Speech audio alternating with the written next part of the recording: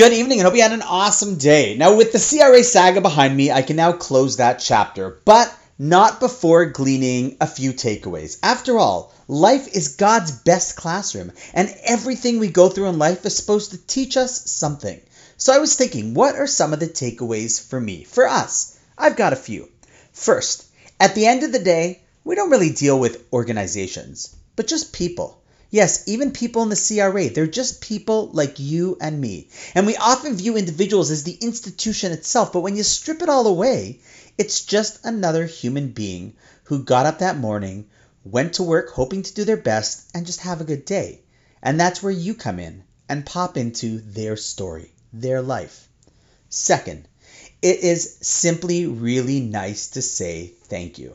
And you want to know how I know this? Not just because of how appreciated it was from me, but if you think about the story, I was actually the unexpected recipient of a thank you as well. And I have to say, it felt so good to get a thank you call for, ironically, just saying thank you. Interesting how that worked out. It boomeranged right back at me, as good vibes often do. And third, and I think most important, listen to this. I tried an experiment. You can try it too. I went to Google Images and typed in the words complaint department. And there were literally hundreds, if not thousands of images and pictures pertaining to that topic that you could scroll forever. And then I chose to type in the words compliment department. And I kid you not, the first and really only thing that showed up related to it was the image of this podcast edition. Yep, a brand label on mixed frozen fruit from Compliments. Crazy, right? But not really. You know, it's sad. If you think about it in your life, how often does someone turn to an employee or an employer, a spouse or a child or even God, and launch a complaint rather than a compliment? Often we make sure to say something when we're upset or when we see something is or goes wrong. But are we that quick to catch and articulate when something goes well?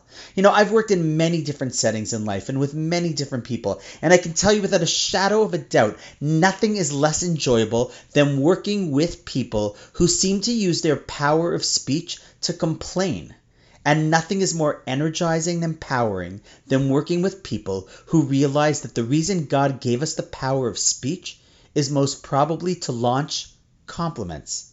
After all, after 120, do you think God is going to greet me and say, "Hi, Rafi, hope you enjoyed your power of speech. I'd love to see if you really took advantage of it to criticize and complain often." See, maybe start with this as an exercise if you want to work on it. Try to see if at the end of the day you shared more compliments than complaints. Just be cognizant of it. If it's too hard to monitor the day, understandably, then take one important relationship and see how you do with that for the next week or two. You know, I remember going to a class many years ago with my wife where the presenter said the goal is to have a ratio of 9-to-1 positive comments, meaning you weren't allowed to give a negative until you had 9 in the bank.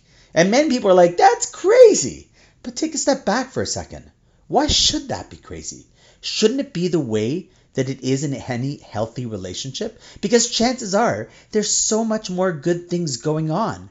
We just don't feel the need to comment or point them out. But maybe we should. So let's recap. First, everyone you deal with is just a person like you are. Second, it feels awesome to give a thanks and to receive a thanks and even to receive a thanks for a thanks. And third, wouldn't it be great if there was just as much images of compliment departments as there are complaint departments? But until then, at least we can give more compliments than complaints. And on that note, wishing you an awesome night, and I look forward to seeing you tomorrow.